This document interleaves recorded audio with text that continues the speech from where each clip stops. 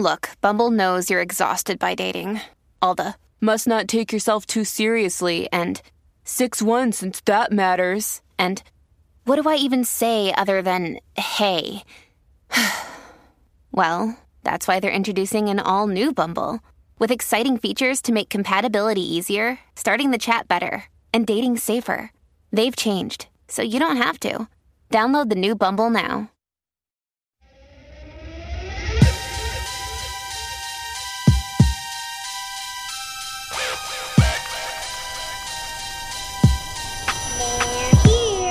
It's the horror show with Sean and Joe. Another episode ready to go. They're gonna talk about the good and the trash and anything in between. Cherishing make-believe, get ready for Halloween. It's the horror show.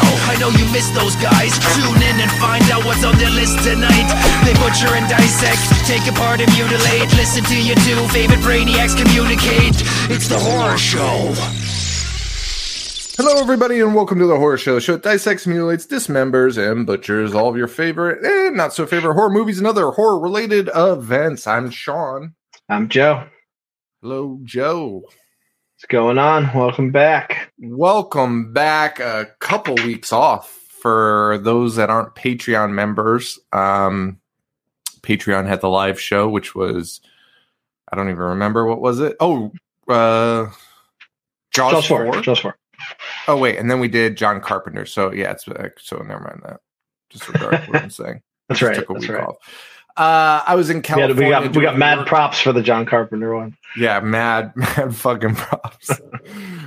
We took a week off. I was in California. Joe had a fucking events every fucking day. Yeah. Fucking that I did. Hang on, sorry. Fucking great. Fucking podcasting. So we took some time off. I was able to meet some friends and listeners of the show. Bryn, Rachel, my friend Mike. There's a few other. Oh, Dawn, our friend Dawn. A few other people, but it was super nice, super great. It's always nice to meet them in person. Oh yeah, it's super cool. And I was doing a lot of work out there, but it was nice to be able to take a break and hang with them and see the sights and crimes of Southern California. It was fucking wonderful. But I do appreciate all of those people that took the time to hang out with me. What did you do? You went to a few concerts, huh? Yeah. Like 18. Like pretending I'm still in my fucking 20s. not a Slav ass almost 40-year-old. I thought I was doing crazy shit, but you did like 4 shows in like 3 days somehow. Yeah, in all different states other than mine. You know, yeah, other than the one I live in. Connecticut. In fucking Connecticut. Yeah. So who did you see? You saw Rage Against the Machine. I did. I honestly might go back on Sunday with our buddy Brian because it was that fucking good. If you do, let me know. That's my birthday Sunday, so that's right. I can treat myself to a little Rage Against the Machine. Let's just fucking go. Right. Sean, listen, I know the listeners want to hear about movies, and we probably should have done this on the Patreon episode we just recorded. But Rage Against the Machine, I waited 25 years to see them. They came in 1997 with the Wu-Tang Clan. I was in 7th grade. My parents did not let me go. They ended up being a riot at that show in Hartford, Connecticut. So they never came back. So I never got to see them. And of course, they broke up. And then, they were reuniting. COVID happened.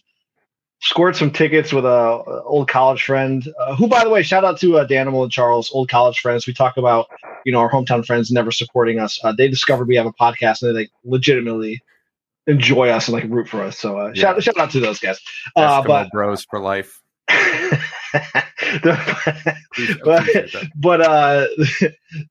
Jesus. He hit me up. So we went to Rage Against the Machine at Madison Square Garden, and it couldn't have lived up to its potential anymore. The energy was just completely off the roof. And I've been to so many shows in my life, and that has to be, if not top 5, top 3, or if not top 3, top 5. That's show cool. I've ever seen. That's cool. It's nice to see Zach back. It is. I don't know his story, and sometimes I've looked it up, and it's not really, it doesn't seem like there was anything big that really happened. He just was like, I'm done. Yeah. Yeah, he pop up here and there on like Run the Jewels albums and stuff. But it's so weird. But even that, like he's saying one line, that fucking idiot, what's his name, just fucking loops and fucking samples 18 times. Fucking one fucking line. Jerk job. That's LP's MO, man. and then saying featuring Zach De La Roche, which no. That's not featuring Zach De La Roche, but that's okay. Well, that's good. That's good. I maybe we'll go. Maybe we'll go Sunday. We got other traveling to do. We have a live show in Chicago. Can't wait. September 16th. It is free. We are asking if you can give a donation, you can, just to support the show. We will have travel. A Venmo set up, so if you want to donate, you can, and it will go all towards travel funds, so we can do it in the future. For those who are Patreon members, we're going to live stream it. If the live stream doesn't work, we'll at least record it and release it for Patreon, so that way everyone still gets bang for their buck. So we'll have the donation if you want to. You do not have to. This is for you guys who are in the area. I know people are traveling. I know times are hard. We're going to be there regardless. So come on out. And again, if you want to donate. And that's Friday the 16th. And then we're going to be at Riot Fest the 17th. The Misfits. Misfits and Let's go. Let's Misfits go. and fucking war, dude. I am Fear. fucking ready. Fucking Fear is going to be there. Dude. 7 seconds. We're going to need to like get geotags for each other so we can like locate each other afterwards. It's going to be a disaster. It's going to be a fucking disaster. Yeah. You would think at the age of 36, 37, like that would be kind of resolved. We would be like, oh yeah, we won't get too drunk and lose each other. There's 100% chance that happens. So good luck, everyone. Good night and good luck. But we'll be there at 7 p.m. Chicago at the Brood, which a little horror themed cafe. Shout out to DJ Intel. Yeah. So I'm excited, man. I'm excited. Have we chose the movie we're going to play? So we talked about it, but is that for sure? Let's find it out before we make an official announcement. But we can give a hint that. Well, all right. I know there are some people who are like, it's like a 4-hour drive, but depending on what movie you do, it might be a no-brainer. So we're trying to make sure that it's something that you want to hear us talk about, and we're doing I guess we should probably say that too. It's going to be the same format that we've been doing. So we're going to play the movie, stop it, talk about it, play the movie. So if you've joined our Patreon, that's what it's going to be like. We're trying to choose a movie that takes place in Chicago, a Chicago themed horror movie. I think we have it ironed out, but we'll make an announcement next week or later this week. Yeah, we'll do it within a week. We'll do it next week for sure. So, but regardless, it's going to be fun. We're going to pick a good movie. We're not going to do like, we're not going to do fucking muck. We're not going to do we're going to do something you'll enjoy. Yes. So don't fucking worry about it. And come hang out. Just come and hang out. Yeah, just hang, chill. And then the 27th of this month, August, is our normal streaming live show on the internet for Patreon. And we made a little alteration here. We're doing The Burning, which I'm excited about. Yes. Cropsy lives, baby. Yeah, so join us August 27th, 9 p.m. for The Burning watch along. I'm excited about that, man. Yeah. I'm excited. That's such a fucking great movie. You got me saying baby. I never said that in my life. It's fucking great, dude. It's fucking showbiz, baby. So that's that. Today, though, we are talking about Sleepaway Camp, a movie I could have sworn we've done. You and me both. I don't know how we didn't. I vividly remember discussing it. We talked about it on the Patreon. Sean, there are some. We've been. First off, we're called The Horror Show, and we've been doing this for 8 years, almost a full decade. And there's so many like big movies that we just haven't touched. What have we been doing? Well, what have we been doing? We've been doing like their third movie in the series. Yeah. That no one knows about. Hey, Slumber Party Massacre, that movie everyone kind of likes. Well, we're going to do the third one. Forget 1 and 2. Because we haven't done 1 and 2, have we? No. The fucking Horror Show. I understand the negative comments now. It's dude. Did Amityville 2 not Amityville? Not any of the Amityvilles, just the weird second one. Never did The Omen or The Exorcist. Good God. Dude, should have started with that. So dumb. Fucking idiotic. And then we come back from hiatus with a Marlon Brando bomb, and then that idiot Witchboard director, like his first 5 movies. bro. Steve Kenny or whatever. I forget his fucking name. Dude, we dedicated a month to him. We were like, this is what the people want. And then 2 biker movies. Movies about extreme sports. Oh man, that's good. That's good. But yeah, we somehow have a wide range of movies people have heard of, to tap into. So yeah, so we saved the best for last. At the end of our run, we're gonna start doing the movies you actually know and care about. Enjoy. So yeah, we're doing Sleepaway Camp, man. A fucking a classic. It's considered a classic. Yes. I want to ask you, when was the first time you saw Sleepaway Camp? Did you see it early in life or later in life? No, way late. Okay. Way late. What about you? Well, of course, our buddy Amato somehow had his hands on it from a very early age. So I saw it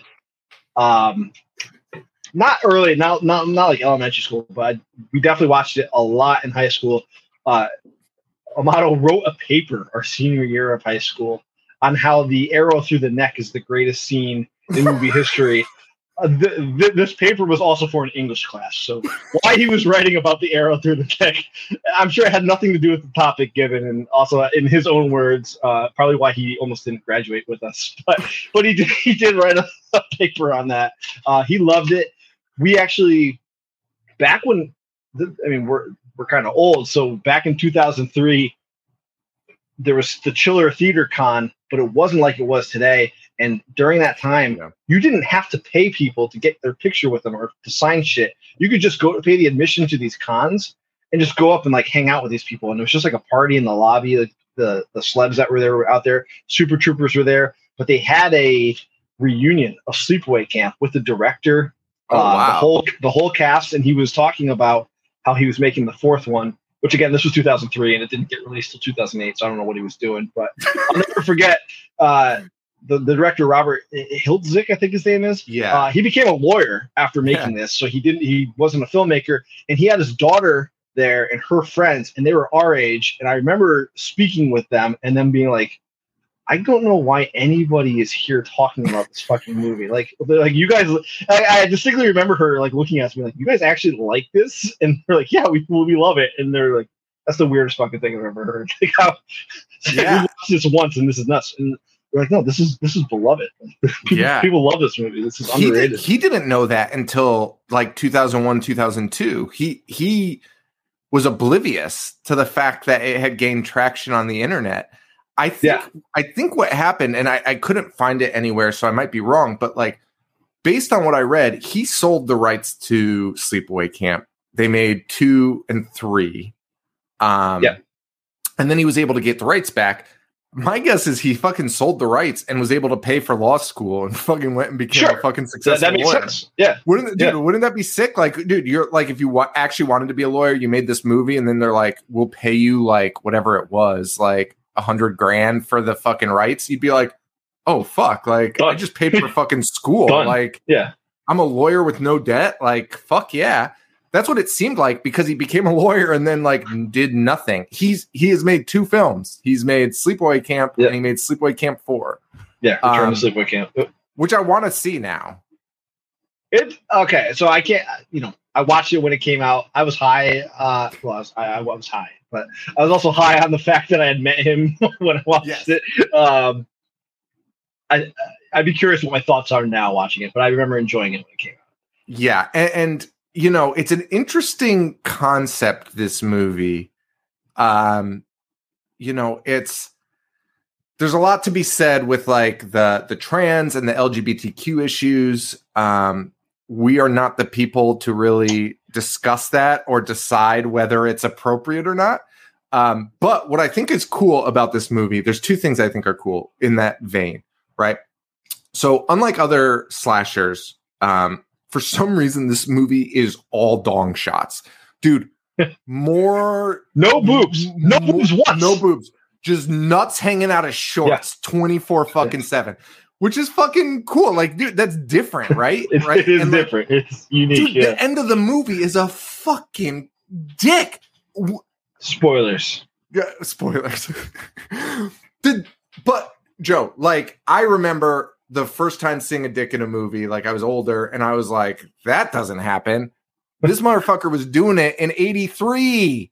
Yeah. I think that's a fuck, and it has a as a focused fucking shot, not like some dude walking with his dick hanging out, like dick. It's arguably the most iconic. I know that might sound extreme, but like the most iconic ending shot ever, especially in horror. Like it has to be. This is probably like my 15th time watching it. That shot with the face and the sound, so weird. It gives me goosebumps. Yes. It's like unsettling. So unsettling. It's so unfucking settling. So I think that's cool. And then I think addressing certain things like the closeted homosexuality. And I'm not saying it's done well, because again, I can't be the judge of that. But like, it's not something you saw addressed in movies, period. Let alone making it like this was an event that like just addressing it as like a human thing, like not so much like a gag, right? Like a laugh bit or something. You know what I mean? Like to address it as like this was like this dude's life, and like and it is weird in the sense that like what I don't know what that does for the story. So like there's definitely some questions there. Like, but it's cool to see some of that representation. And I think from our point of view, that's the best we can do with that commentary. And those were two things I think are cool about this movie. Yeah. But there's a lot of articles about all of that, and the people more yes. in line to talk about that than us. I know Felissa's on record being like, this is like a pure representation of like, trans support. It seems like it was kind of forced on the character that like, I don't think they had a choice like that. I don't think that made it be like that. I don't know how. I'd have to be curious. Like if it like I'm honestly asking if somebody out there can relate. Let me know if you think. Like if you felt empowered by it or whatever, but because Felissa seems to think that most people do. I don't know. I'm curious to find out. The articles I read about it, you can find quotes from articles that like re-review it now, especially in the 2020s, where it's a talking point politically. You can find different reviews, and they go both ways. There's the ones that are like, it's fucking good, like. You know what I mean? And then there's other ones that are like, this is fucking a bullshit representation of this. And I think maybe the answer is just somewhere in the middle of those, where it's just like, I mean, it was this guy who just made it. Like, I don't know if he had any like really. So I think that's actually the point I'm kind of getting at with Felissa's, is that I think we're giving Robert too much credit. I think he was just like, I just want to have an ending that nobody saw coming, and I just want to have like a fun little slasher, and that's it. Like not that deeper meaning. But. No, I don't think he might not even have known what like transgender was. He was just like, because I mean, I don't know if that character is transgender or not. It was a boy that the mom forced to be a girl. So it's like, I don't know what that falls under. But so Robert Hiltzik does this. I give a shout out to listener Casey Lee Twist, who's been listening to us from forever. Yeah, he he makes his own country music. I believe he toured with Rascal Flatts as one of their band members. He's always big on the scene. His brother is Ricky in the movie. His brother is Jonathan Tierson. Is that serious? Yeah, and he was very excited to hear that we're doing this, and he's like, if you want, like, we can get in touch with him, maybe talk to him. So maybe we'll have a bonus with him in the future.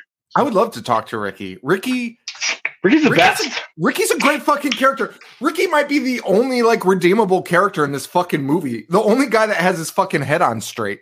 Who's not like every other character is like a giant piece of fucking shit, like the most enormous piece of shit on the planet, and Ricky's just in the middle.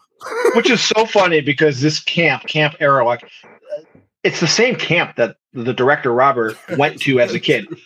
Robert must have had the most traumatic, shittiest experience ever, because every adult in this movie is a pedophile piece of shit, and it seems like the ultimate revenge film, like something I would want to make. Like if somebody scorned me, like I'm gonna make a movie where everything's the same and all these characters are you, to the point where if you watch this, you'd be like, is this guy's talking about me? So it seems like he had a big axe to grind. Bro, and just dude, made up for some shitty childhood experiences. Just straight pedophiles, like just legit pedophiles. There's no in between on these characters, and I would argue that because there's the main pedophile, but I'd argue that everyone around him in those moments where he's like, "Oh, wouldn't it be great to fuck a kid?" and they're all like, "Oh," they're like, "Oh," like, "Oh, what do you do? What?" Like, imagine hearing somebody say that, you'd be like, "The fuck are you talking about? I'm gonna fucking kill you." Everyone's like, "Oh, it's all fucking cut up over here."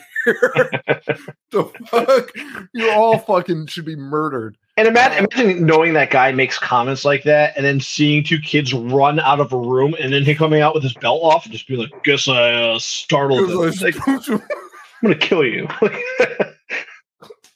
Oh, give him a fright, I guess. He makes this, then different directors make Sleepaway Camp 2, Unhappy Campers in 88. Sleepaway Camp 3, Teenage Wasteland, which we did for whatever reason. And Return to both Sleepaway of which have Bruce Springsteen's sister as Angela. That's right. I remember talking about that. This movie was made on a $350,000 budget and brought in $11 million at the box office, baby. What a fucking move, man. It beat Yentl in New York only, but it still beat Yentl. Hey, let's go. Let's fucking go, baby. Fuck you, Barbara. Take that. We really showed you. Although, I'll be honest, if I'm Barbara and that fucking beat me, I'd be like, in New York City, I'd be like, we got a fucking problem, guys. Yeah. Call my manager immediately. Call my agent. I bet Barbara bought the fucking rights. It was like, I'm going to fucking tank I'll show you. Put Bruce's idiot fucking kid in the fucking movie. Fucking tank the shit out of this franchise. And a thing about this movie that was kind of weird was they used real kids in the camp, not fucking adults. It's great. It's more authentic. Notice, which you notice immediately. You're like, oh fuck, these are young. Yeah, well, this is legitimately 13 years old. Yeah, which not 48. Which some of the counselors though, you could fucking dude. The one that survives till the end, like the fucking juiced up dude. That guy is funny as fuck. I don't know why. Just looking at him always made me laugh. But that guy ages like 10 years during the movie, dude. Dude, the first time you see him, he like looks like way older.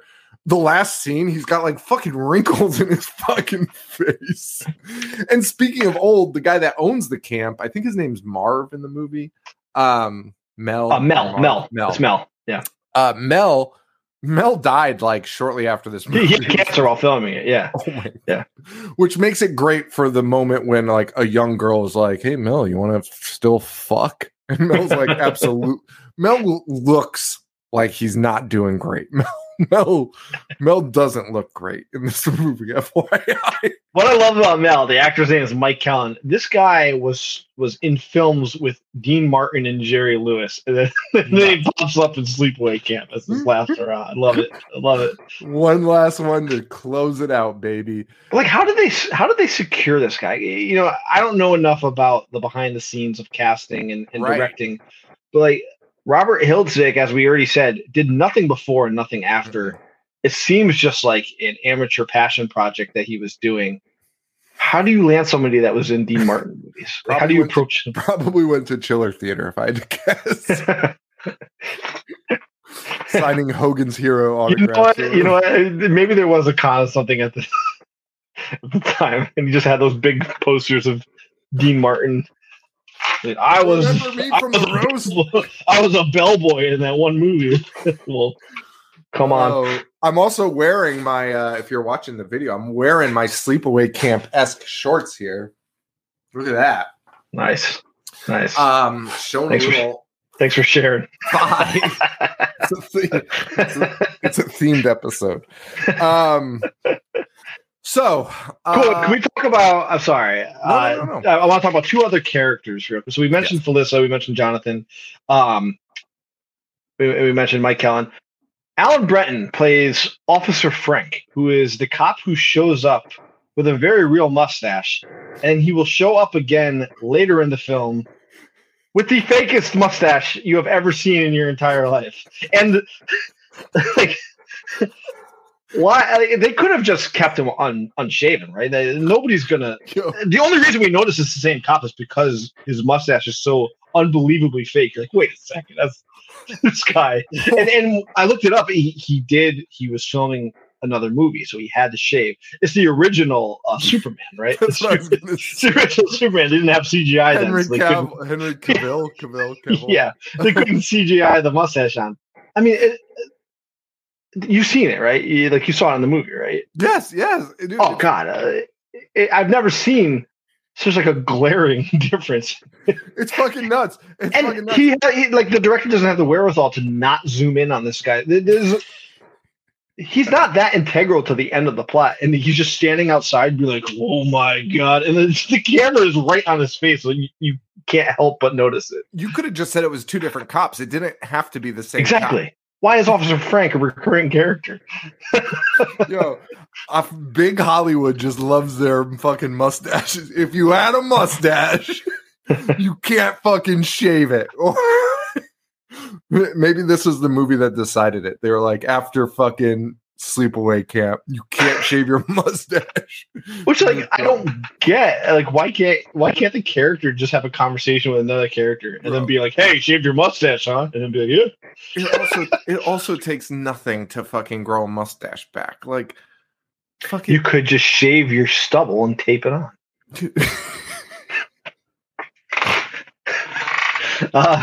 Shout out. Just tape it to your lip. No one will know. No one will know.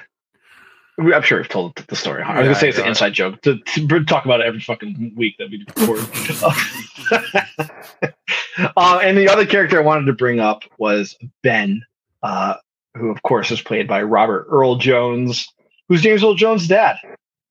Get the fuck out of here! It is James Earl Jones' dad. Which, so he plays Modern Chaos. Modern Chaos had a really funny point. It's like, what do you think their holiday conversations were about? Where James Earl Jones talking about all the movies he's been in. His dad's like, "Well, I was in The Sting and Sleepaway Camp."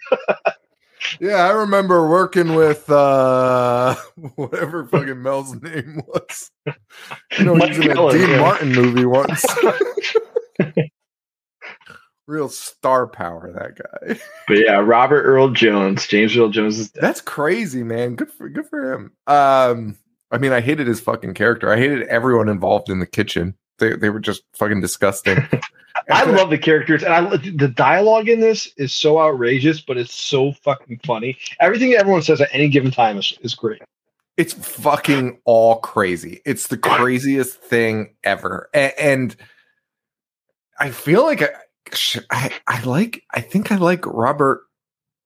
I think I like him, or what? Robert Hiltzik, the director. Yeah, he's fucking good.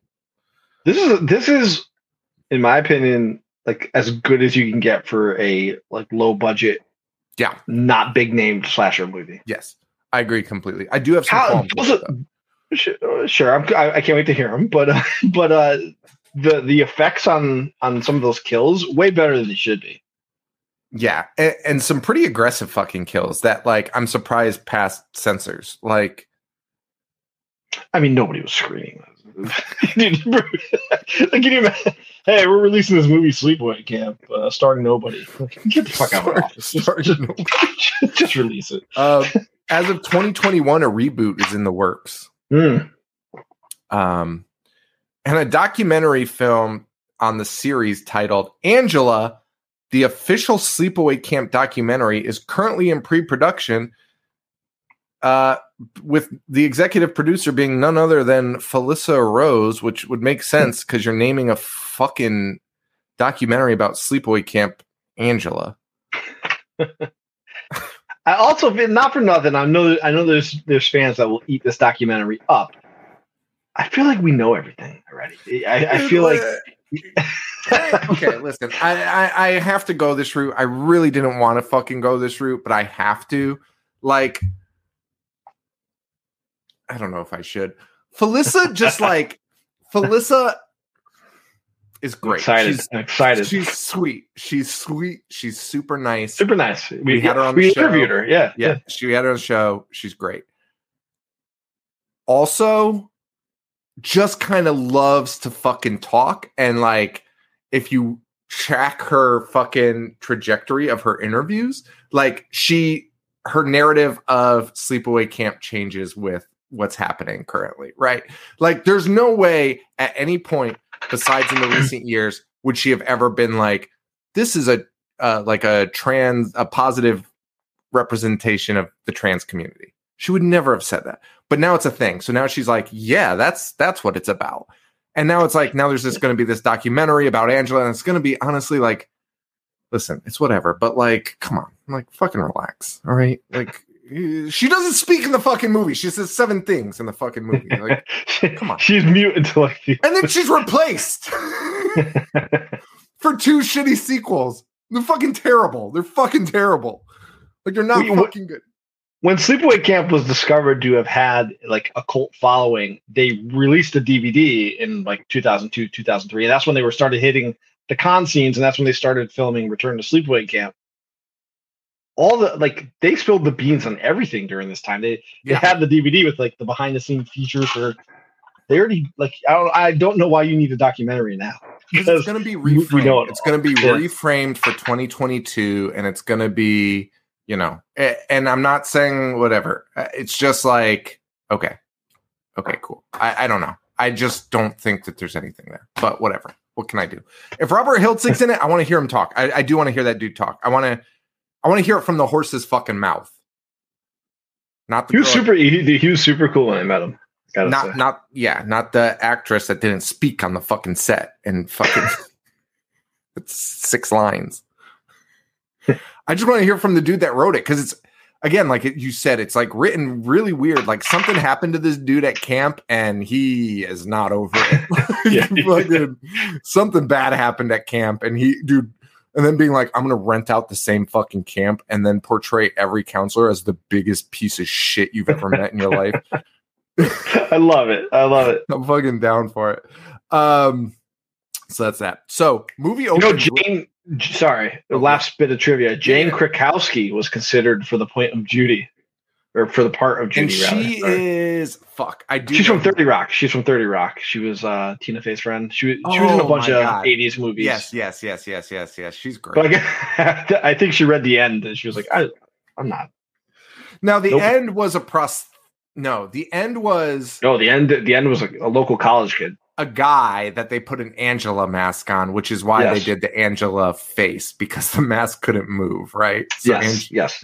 So when they did cut to Angela's face, she's just like, they're just making this. Ugh. Oh, dude, it's creepy as fuck, man. It's creepy as fuck. I showed it at Eastern at my house, the college that we went to at my house, and I distinctly remember this one person, Megan, fucking screamed like a child in a haunted house at that scene. Like, put her hands over her ears, like duh. So I've never seen anyone react to a movie like that, but that was the reaction. Like, dude, without the dick, that scene is fucking scary. Like, the mouth is what gets me. The mouth and the noise. Dude, if you put a Speedo on Angela in that scene, it's just as fucking scary. It's a little funny. Speedo. It's pretty funny. Well, gonna kill you wearing a fucking Speedo regardless of whatever gender they are. That's fucking funny. I'm just saying, I only kill in Speedos. Why did they take off all their clothes except a Speedo to do that. Well, I don't know, just their thing, I guess. Yeah. So that's the end of Sleepaway Camp. So enjoy. Enjoy the rest of the fucking movie as we discuss it. So it opens with a dedication to his mom, which at first I was like, I'm sure she's thrilled. Yeah. Showing this to my mom. She's so upset with me. Hey, Mom, just wait till the ending. It really pays off at the ending, Mom. Probably like, what the fuck? But hey, guess what, dude? Dude's a lawyer, probably paid all of his mom's bills with this fucking movie. Yeah. But we open up with probably, if you wanted to knock this movie, because this movie has been covered on podcasts that we used to listen to kind of prior to the horror show, like How Did This Get Made? It was on. Oh, they covered this? They did. Okay. And I remember they ripped it, and actually that might have been when I first watched it. Really? Yeah, dude, I watched it way late, like I was an adult. Okay. And they didn't like it? Huh?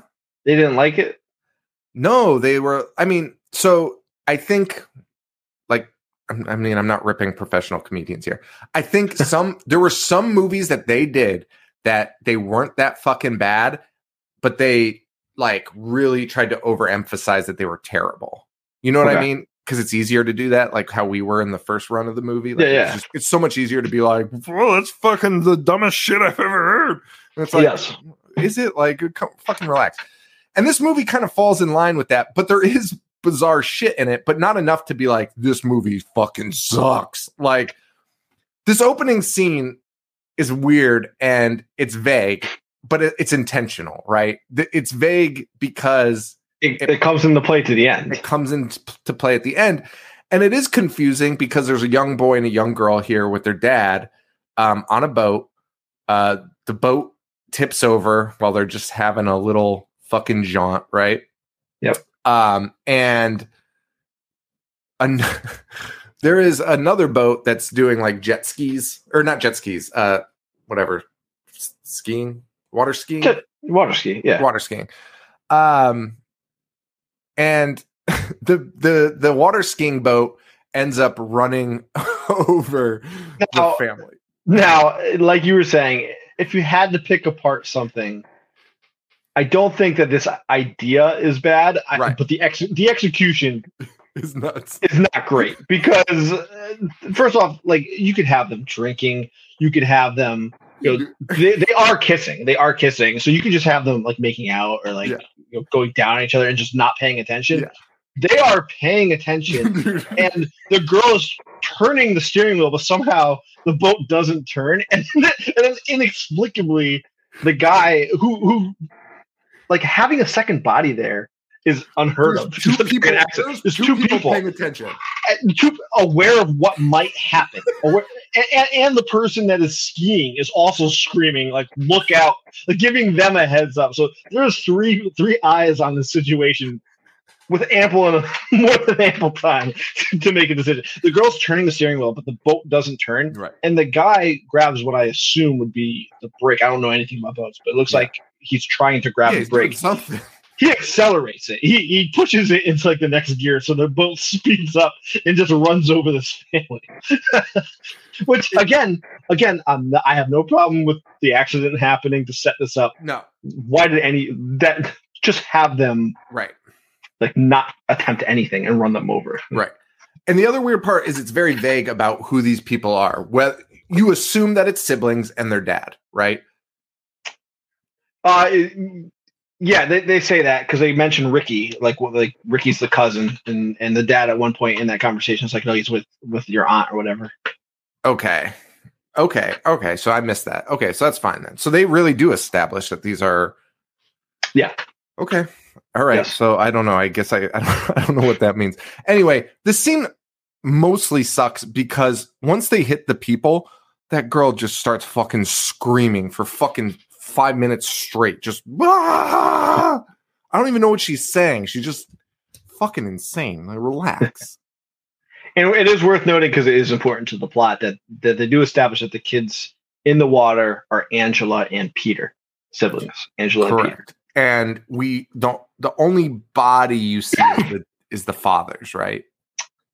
Yes. Yeah, but it's and you see a guy on the beach like, screaming for him as well. And life vests in the water, cut up life vests in the water. So yes, you assume there's more than one casualty. Yes. Okay. Fast forward 8 years. 8 years. 8 years. We meet Richard, Ricky, and Angela. Ricky is Angela's cousin. Although at this point it's kind of vague. They drop the cousin thing once they get to camp. And their mom. Angela's wearing a bandage around the head. No, not yet, right? No, they're going to camp right now. Wait, what? Why does she have a bandage on her head? She doesn't have a bandage on her head, does she? 8 years later? They flash us to 8 years later, and she has the... No. What? They're going to camp. It's Ricky we meet Aunt Martha for the first time. Yeah. Am I fucking up the flashback? No one's got... Yeah, the flashback's a little bit. Okay, all right. My bad. Don't fucking worry about that. No, 8 years later, and then they flash back, brother. Flashbacks go backwards. Okay. Got it. My mistake. But Angela appears to be the girl that has survived the accident, right? Because this is her aunt. It's Ricky's mom, her aunt. But I don't know. That's even weird, right? Or is it Angela's mom? But Ricky's calling her mom. Listen, this relationship is fucking No. Aunt Martha is Ricky's mom. Oh, okay, all right. So that is for sure. Because their dad died, and Angela's living with Ricky's mom. Okay, all right. I just want to make sure. And then they go to Camp Arawak. Yes. Yes, Camp Arawak. Which, by the way, that boating accident happened in the waters next to Camp Arawak, and that girl was a counselor named Marianne. Does that the girl driving the boat? Does that play into the story? No. Nope. I'm just sharing that. Yep. I'm just sharing that this guy fucking hates Camp Arawak. Dude, like literally every bad thing that happens is because of counselors. When the aunt sends the kids off to camp, she has the most insane interaction with them too, where like they're telling you like this lady's crazy from the jump. Like she's like Aunt Martha is unsettling. Like for a character who's she is malicious because we find out what she does, but before the end, she just has this like 1,000-yard stare, like she's been in combat. Is shell shocked. Yeah, there's something about her that is so often unsettling every time she's on the screen. She's like staring through people. She's not even like looking at people. It's fucking creepy as fuck. And she's like, "Don't forget your physicals." And she gives them physicals, that was creepy enough because she was like, "Don't tell anybody." And I was like, "Oh God, like what the fuck?" And then she goes on this like fucking tangent about being like, "Just because I'm a doctor doesn't mean." And I'm like, "What the fuck are you talking? This is fucking insane." And also, if you're a doctor, who cares? That doesn't matter. That's even more of a sign to say that she did it. Like, you don't need a third party doctor to give you a fucking physical. Like, right. Your parents can give you a fucking physical. Angela, as Joe mentioned, is a mute. We meet the counselors, the muscle bound fucking counselors. Just fucking dude, that guy is like Mel's right hand man, and he's just like he does nothing at the camp, but he's like the nicest character. Actually, he's very nice. Very nice, Ricky, dude. He like tries to get Angela to eat. He's like super cool, man. Yeah, and Ricky, not afraid of a scrap. Respect to Ricky, because Ricky is small. Ricky can get his ass kicked. Ricky's way small, and Ricky, literally anytime somebody looks at him or Angela's strange, he's like, "All right, motherfucker." Dude, I've never been in more fights in my life. Ricky has like a 2-day span. At one point, Mel, the owner, like grabs him and is like, "What the fuck?" And he's like, "Those fucking cocksuckers." And you're like, "What the fuck?" Ricky's about to fucking take on everyone. And by the way, the counselors are like all 7 foot tall and fucking ripped to the gills, doing those 80s monkey steroids. Fucking Legion of Doom are fucking pounding. Fucking nuts. And then we also meet those fucking chefs who are pedophiles. The original, what's that movie with Matthew McConaughey? Dazed and Confused, where he's like, "That's what I love about high school girls." Bro. You know, that guy drops a pretty similar line. He's like, "No such thing of being too young. You're just too old." But also, this guy is like in his 50s and 500 pounds. Yeah, he's talking to James Earl Jones's dad, who looks much healthier than he does. And he says, dude, it's the first line he fucking utters in the fucking movie. He goes, "Where I come from, we call them baldies." Bro, I ought to fucking kill you. That line is nuts. That line is fucking crazy. And James Earl Jones' dad is just like, it's a real fucking hoot out of it. And then that's when he's like, "Oh, please." And you're like, "Oh, good. He's going to say, like, go fuck yourself." He's like, "You couldn't get one of them." And you're like, "Oh, come on." Sake. And that's when he says the line like that you're saying, which is like, it's just like fucking nuts. It's fucking crazy as shit. So yes. And right as this pops off, the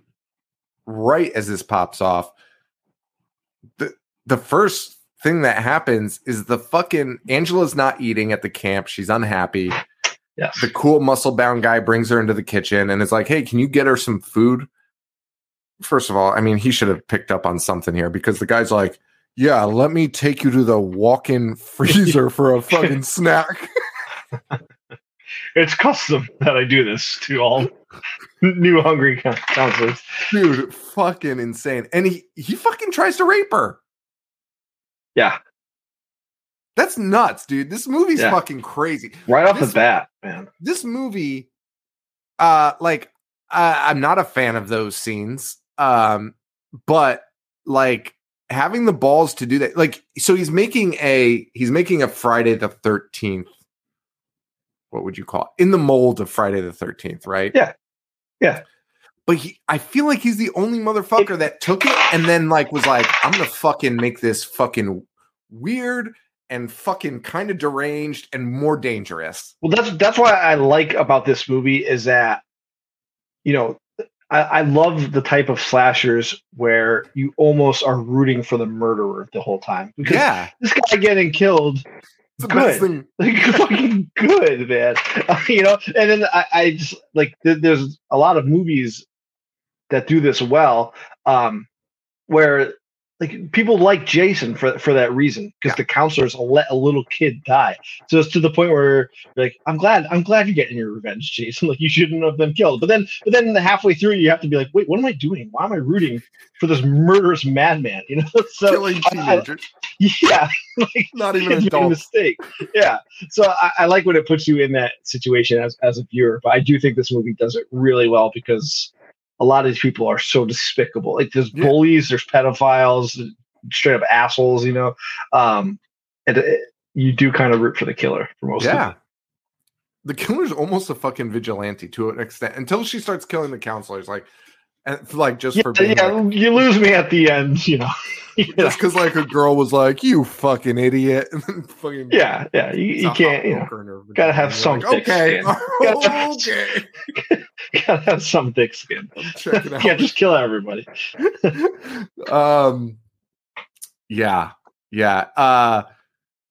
And shortly after that scene, we will watch Ricky interrupts.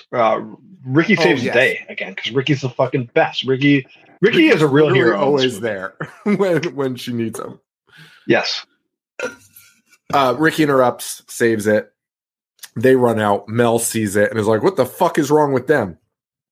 And this fucking giant piece of shit walks out, like Joe mentioned, literally like putting his belt on, being like, "Oh, fuck if I know." Guess I scared him.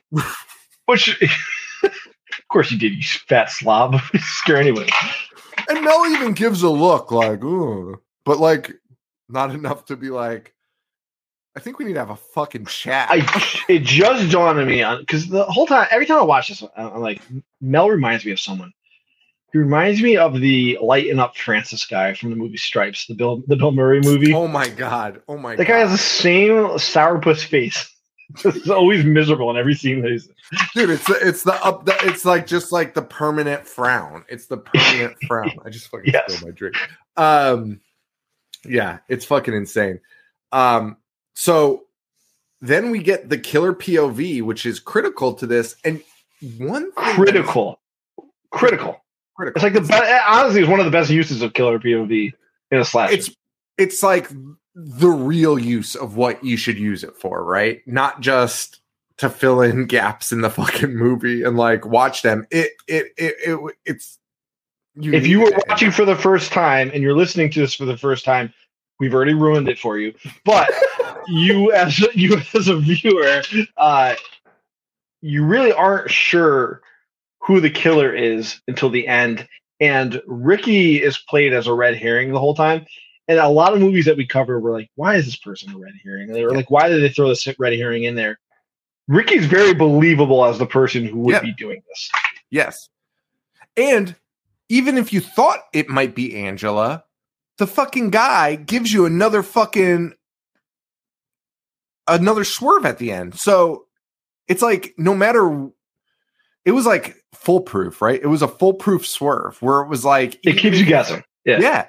I mean, the end, no one expects that at the end. Nobody. Anyway, we get, actually, we should be talking, because we used to always talk about how people who are like, I knew the ending to The Sixth Sense all along, which is bullshit. But if there's anybody out there who has ever claimed to know the ending of Sleepaway Camp, you're the biggest piece of shit liar of all time. Absolutely.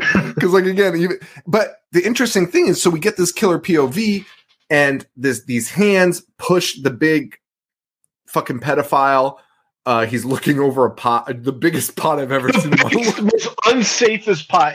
First off, it would take like 5 hours to bring that to a boil, because it is like 100 gallons and it's over 6 feet tall. He has to climb. That guy's not a small man. He has to climb top of a ladder to like look down to it, and that's what he's doing, looking over that boy. The most unsafe thing. For this reason, for what happens, like that is why this type of pot would be unsafe. Which is these hands push the ladder, but what happens here is he acknowledges who the fucking killer is, and every kill we see, they hint to you that like they start narrowing down who it can be, because this guy's like, oh, fucking you piece of shit. Like, you stop it. So he knows. And I feel like he even says, I wrote it down.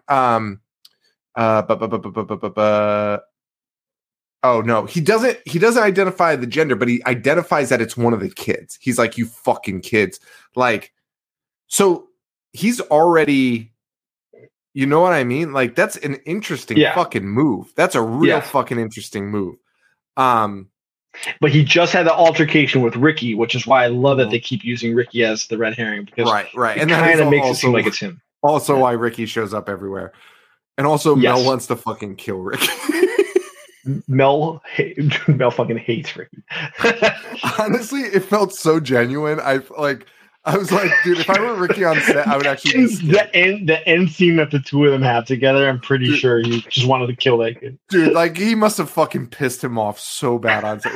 I hope we get to talk to him and be like, hey, did that motherfucker hate you?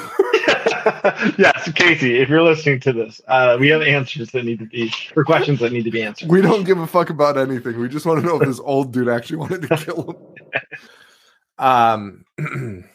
So, the owner, the cops come, they remove the body of this burnt. Oh, I don't even know if he said, he pours the water all over himself. The boiling water all over himself. Great effects. They pull the stool that he's on, and he pulls the huge vat of boiling water all over his face, and the effects, like you just said, are great, and it's very prolonged. Like, it's not just a bang bang. This guy's burned. This guy's writhing in pain for a while, and he's not even dead. Which is the interesting part. They don't kill him because he gets taken away on a stretcher, and he's still just be like, ugh. Dude, it's like it's a pretty horrifying scene. It probably lasts almost close to like 45 seconds of just like showing his effects and like never cutting, just him being like, and like zooming in on certain parts. You're just and seeing like more boils form. Show up. Yeah. Dude, really well done. I'm so really glad well you done. saw that because I saw it and I was like, that's fucking impressive. I saw 2 on his arm like grow and I was like, what the fuck? I was like, that's fucking gross, dude. Like that fucking skeeved me the fuck out. Really well done. Yeah. And the owner, you know, he's like, listen, I'm going to split his pay amongst you guys. And he's like, but just don't tell the campers. First of all, why would you have to tell the fucking camper? Like, it's not like, you know, like a favorite teacher of yours in a school or something. Like poor Miss Hendricks got burned. Yeah. And even if she got burned, you wouldn't tell him. You'd be like, she didn't die. She's on vacation. She's on vacation. So something came up. And he's like, listen, you don't tell these fucking kids about this fucking murder. Bro, what are you saying? And the guy's like, yeah, absolutely. But even the guy, before he says absolutely, he's kind of acting like it's a moral dilemma. Like, well, I don't know. Withhold the truth from the youth. I don't know if that's a good idea. I feel like we should tell them the truth. No, what? Your entire staff wants to molest them. It's like, hey. They deserve to know. And then, of course, the greatest sports scene in history, maybe? Is that next? That is next. Okay. I thought they got into like a fist fight first. Yeah, maybe. No, who? Ricky, his first fighting everyone. Just dude, imagine this movie. Ricky's just fighting everyone. He's just every fucking scene. He's in a fucking scrap with fucking somebody. Well, all right. So whether it's before the baseball game or after, he does it both times, dude. He's always fighting someone. Well, yeah. No. I was just thinking about the first time we see him throw down. It's like 2 guys mock Angela, and not even the most malicious way. No. And him and Paul just start throwing. His friend Paul just start throwing blows. But yes, let's get to the greatest sports scene in history, which the shit talking that occurs is Hall of Fame worthy. It's Hall of Fame worthy. Everything that Ricky says and everything that is said back to him is A+. Absolutely A+.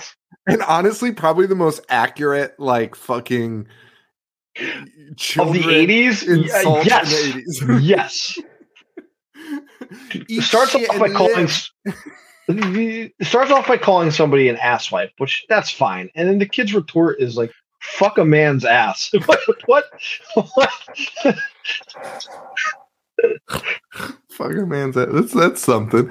Yeah, and then eat shit and die. That's the most famous line. He's because he says, Ricky says, this guy blows dead dogs. And the kid says, eat shit and die, Ricky. To which Ricky says, eat shit and live, Bill, that's a Hall of Fame. Dude, that's so response. Crazy. One of the greatest responses ever. I do want to point out the athleticism in this game of softball, because right before the eat shit and live, Ricky is on second base. A ball is blasted to the field. Like, you know, it is a bomb. Ricky almost gets thrown out at home. You could have run around those bases 3 times before anyone even got to that ball and thrown it in. And it's still a close play at the plate. Dude, that, and I love the counselor that's like, if you don't fucking win this game, I'm gonna fucking kill you. And like, none of them appear to have known ever how to play baseball at any point. The most athletic thing I've ever seen in my life, or at least ever seen in movies, is that kid is playing one of those old handheld video games. Like before we had Game Boys and stuff, we had those games that had 2 buttons to press. Yeah. And it was like stick figures. He's playing that, and then somehow manages to get yelled at, look up, put it in his pocket, put his glove on, and then make the catch. It's one of the greatest athletic plays in movie history. Which is funny because I think it was a thing to like mock that kid. It was like a scene to like make fun of the nerdy kid, and like he's literally the best athlete. That was like the goal they were trying to get at. That this kid's a nerd because he's playing video games. Best play I've ever seen. Better than anyone else on the field. Oh, it's fucking amazing. And from there, we learned that there's going to be a dance.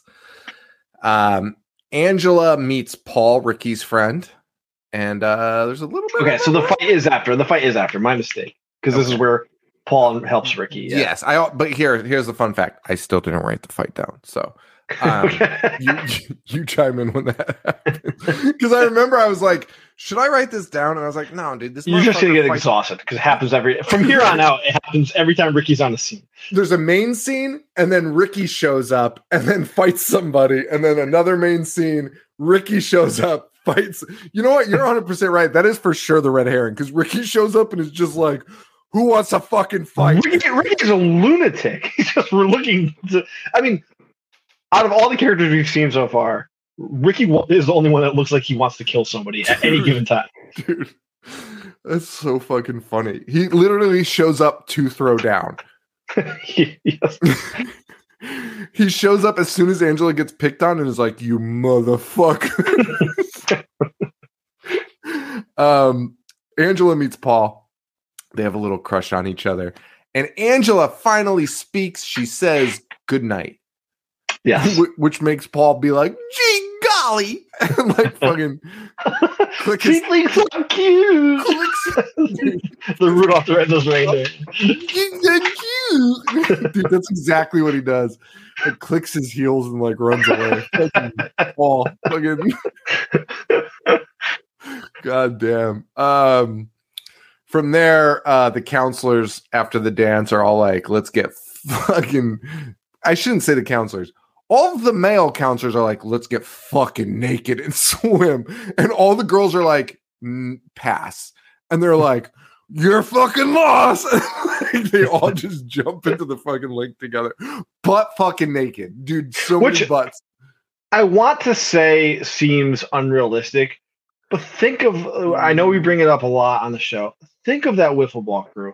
They would all be like, let's go skinny dipping. And all the girls would be like, I'm not going. And then the guys would be like, we weren't talking to you. Like, why would you be coming anyways? Why do you think we're asking you? Fucking idiots. Yeah, no, that tracks for sure.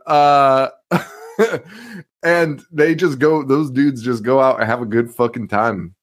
But what do they say? Butts to nuts? Isn't that's how you sleep? That's when you're in like tight quarters, right? Have you ever heard butts to nuts? Yeah. They are just hanging out. They're just swimming and Kenny, one of the counselors here, I don't actually, this is so funny because he, for whatever reason, thinks that there is one. Kenny's a camper. Kenny's a camper. He's not a counselor. Oh, he's not. Yeah, because he's the one that Ricky just tried to kick the shit out of because Kenny gave Angela a hard time. Honestly, I couldn't tell who was camp. There was like because there was older campers. This might be like the most realistic camp of all time. Because it's like there were a wide range of camper like ages and campers. Think of like the Chester camps. Yeah, the town that we grew up in, like you could be a counselor but only be 2 years older than some of those campers. You know, there's like that cutoff. Yeah. Dude, I think they can even do it because you're a CIT, right? A counselor in training. Like, yes, that's the year you fucking leave camp. And then you're just in camp still. So it's actually like a pretty cool representation of that. So this dude Kenny, though, is a fucking idiot because he, for some reason, thinks that there's fucking his girlfriend's in the water. I don't know if you noticed, but there were no women in that fucking lake. But he's like, "Honey, come out," type of thing. Well, there's that girl Leslie because he tips her boat over as a prank. Right. As a prank. Classic prank. So speaking of the wiffle ball crew, they tip the fucking canoe. He tips the canoe. She falls out. So he's like looking for her, but she actually gets out. And then he's like, "Where are you? Where are you?" Fucking killer POV again. And Kenny gets got under this canoe, and everyone's like, "Kenny's just being a fucking asshole," which is fucking awesome. And when they find his body the next day, gruesome. Snake coming out of it. Dude, his face is fucking horrifying. It's bloated like you would. Like one of the best slashers ever, like for sure. Yes. Right? Like yes. without a doubt, dude. That is a like pretty good representation of what a corpse would look like that was in the water. Getting all waterlogged and bloated. Yes, it was awesome. Disgusting. It was fucking and again, disgusting. We keep talking about Ricky being the red herring. He just got into a fight with this guy. Like, this is the same guy. Why would it not be Ricky? Right. This fucking movie rules. Agreed, man. I'm gonna watch it again tonight. I'm not. Honestly, only because of that girl screaming in the first fucking scene. It fucking made my blood boil. I had to stop it, and I was like, fucking too much. Anyway, so Kenny's done. Judy, meanwhile, is continuing to harass Angela. Judy is Ricky's ex-girlfriend. Well, yes. Ricky and her had a little fling last summer. Sorry, real quick, just to go back for a second. They find Kenny's corpse. Mel, I mean, they must take a lot of influence from Jaws as well, because Mel's like, we can't let people, like, this is accidental. Like, don't you dare say there's a murder here. Which, in Jaws, it works because they would make money. What does Mel have to gain by covering up a murder at a campground?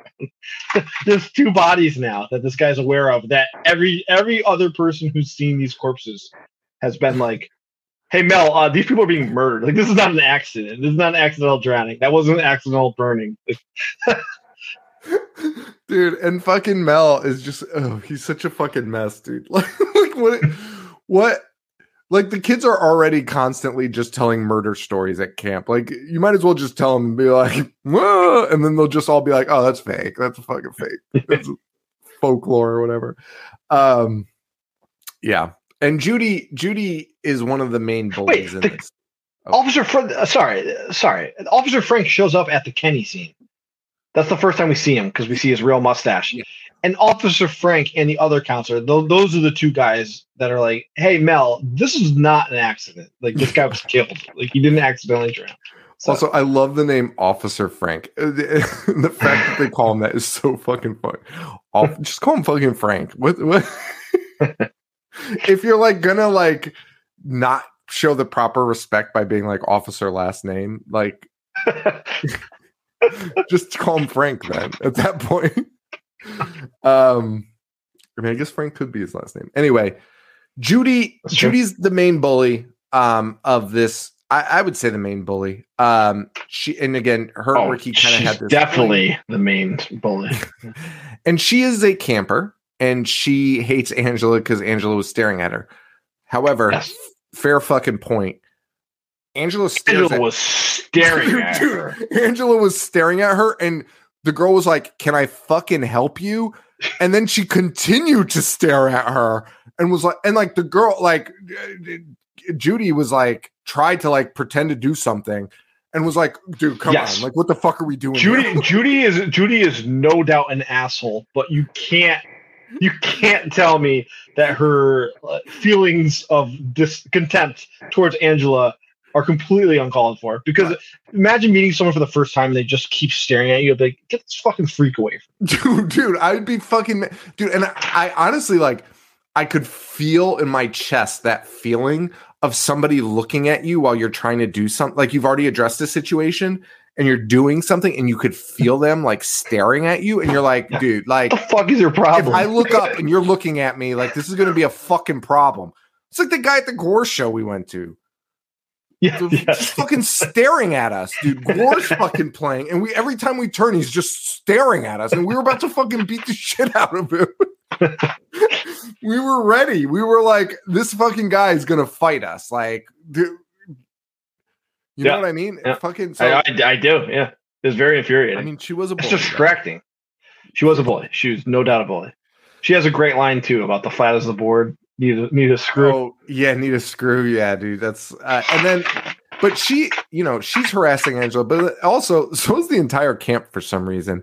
Like, There's like 8 boys on the roof just fucking hucking balloons water balloons at her at one point. It's it's like, a camp full of bullies. They're all pieces of shit. Dude, they're just fucking landing direct fucking shots on Angela. And then that's when fucking, what's his name? Ricky comes out and is like, "Yeah, you fucking pieces of shit."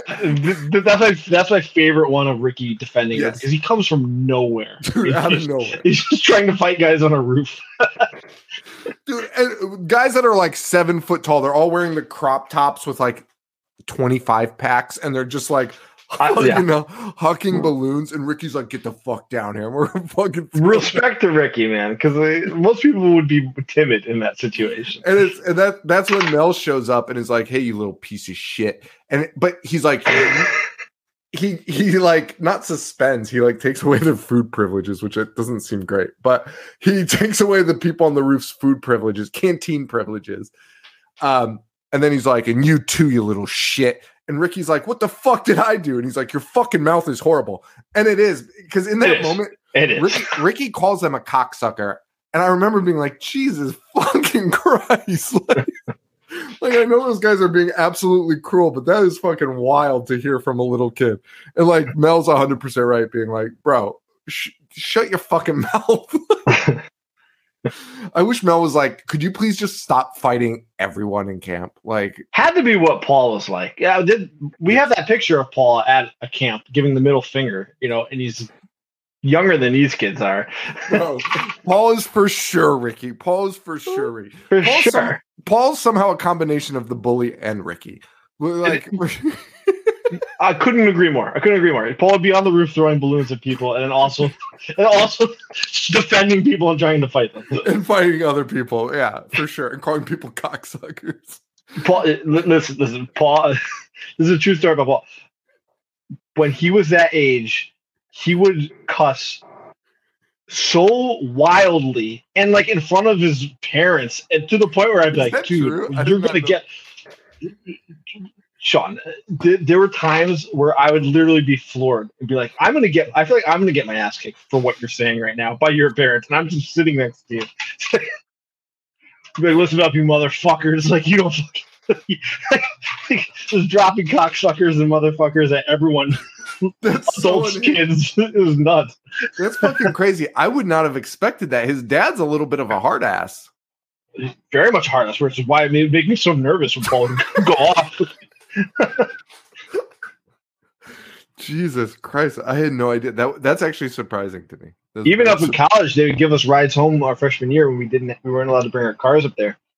So like my parents would we would alternate. So sometimes my parents would go home, bring us home. Sometimes his parents would get in the car, probably like, "You listen up, you motherfuckers," and just start like cussing so unnaturally in front of them. And I'd be like, "Dude, why is this happening?" Why is Paul out of a Rob Zombie movie? "Listen up, you cocksucking parents." Talking like fucking moons. The only time I heard on one of those car rides, I heard Paul's dad be like, "Hey guy, fucking relax," is when Paul was asking both of them if they've ever heard of the band Anal Cunt. And Paul's dad was just Paul.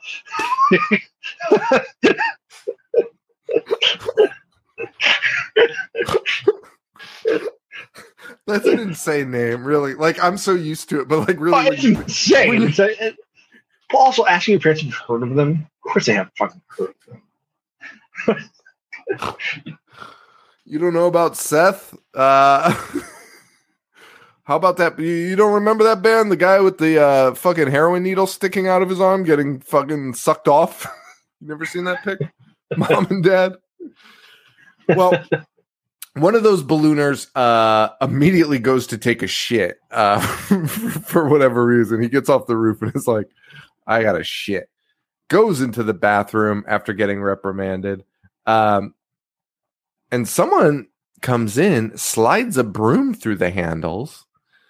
And then one of the most unique kills in a horror movie. Agreed. They throw a fucking hornet's nest into the fucking bathroom. Being stung to death by bees while shitting. That's the worst ways to go. Bro, While shitting, fucking shitting in a camp stall, so it's like hot and miserable. It's not air conditioned. It fucking stanks, dude. The worst. Top 3 worst ways to go. Yo, dying with a dirty ass. Could you fucking imagine that? Oh my god, that just fucking hurts. Well, you poop when you die, anyways. That's not fucking true. That is true. That is true. It's not. You don't know. Not everyone doesn't shit themselves when they die. No, whatever you have stored in but I think it takes a long time. It takes time to do that. You don't die and then you just shit. It's not a cartoon. I know. It's not like a shotgun explosion as soon as your last heart beats, but you're not going to have a clean ass for long after you die. Is that true? That is true. It's true because your muscles aren't contracting, so you've nothing to hold it in anymore. I'm gonna go on a liquid. I'm gonna go on a liquid fucking diet before I die. Just eat all milkshakes and burritos before you die. Beef broth all day. Fuck you, coroner. I'm dying with a clean fucking ass, dude. I'm not fucking dealing. I'm dealing with that as if I'm fucking present. Everyone else has to fucking deal with it. On second thought, I think I'm just gonna eat like a fucking maniac right before that somebody else. Asparagus and cuttlefish.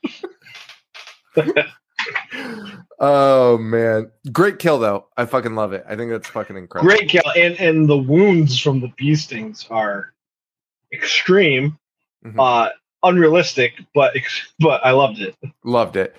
And Angela is really helps move the. I mean, I don't want to say like she's a bad actress or good. I think she's just whatever. She's fine. But she has that minimal role, which is like integral to that character, and honestly, it makes sense at the end. Why she's so reserved, and she but she talks here, and she does a good job of deflecting anything, and it's not just because she goes, "What happened to Billy?" Who's the guy that got stung to death. And it's just like the way she says it and the innocence of Felissa as an actress is just like, you kind of just are like, yeah, of course it's not. Like when you hear her say it, you're like, yeah, it's not her. Like you just immediately, she's out of the question. She's naive and soft-spoken. Super sweet. Yeah. Then we cut to a flashback, our first flashback. Well, sorry. After the bee sting kill, we have genius gumshoe Mel being like, I think it's somebody here on the camp. Hey Mel. Of course, it's three bodies just showed up. Why would it be somebody not on the campgrounds? Just 3 different murderers that were like, hey, just passing through. Go to a camp tonight. Fucking Mel, man. They might be on the camp. But we cut to Angela's first flashback here, which is her and her younger brother watching their dad post coitus in bed with another man. Yes. And this is to, I mean, I don't totally know the purpose, but it's the man that was on the beach in the first scene, yelling at them. Yeah. But what it does is Angela is laying with Paul, and it's getting like a little intimate, and something about that moment with her dad triggers her to be like, I'm fucking out of here. Yeah. So it's an interesting thing to add to the fucking movie. I don't know. Like it's cool. There's like,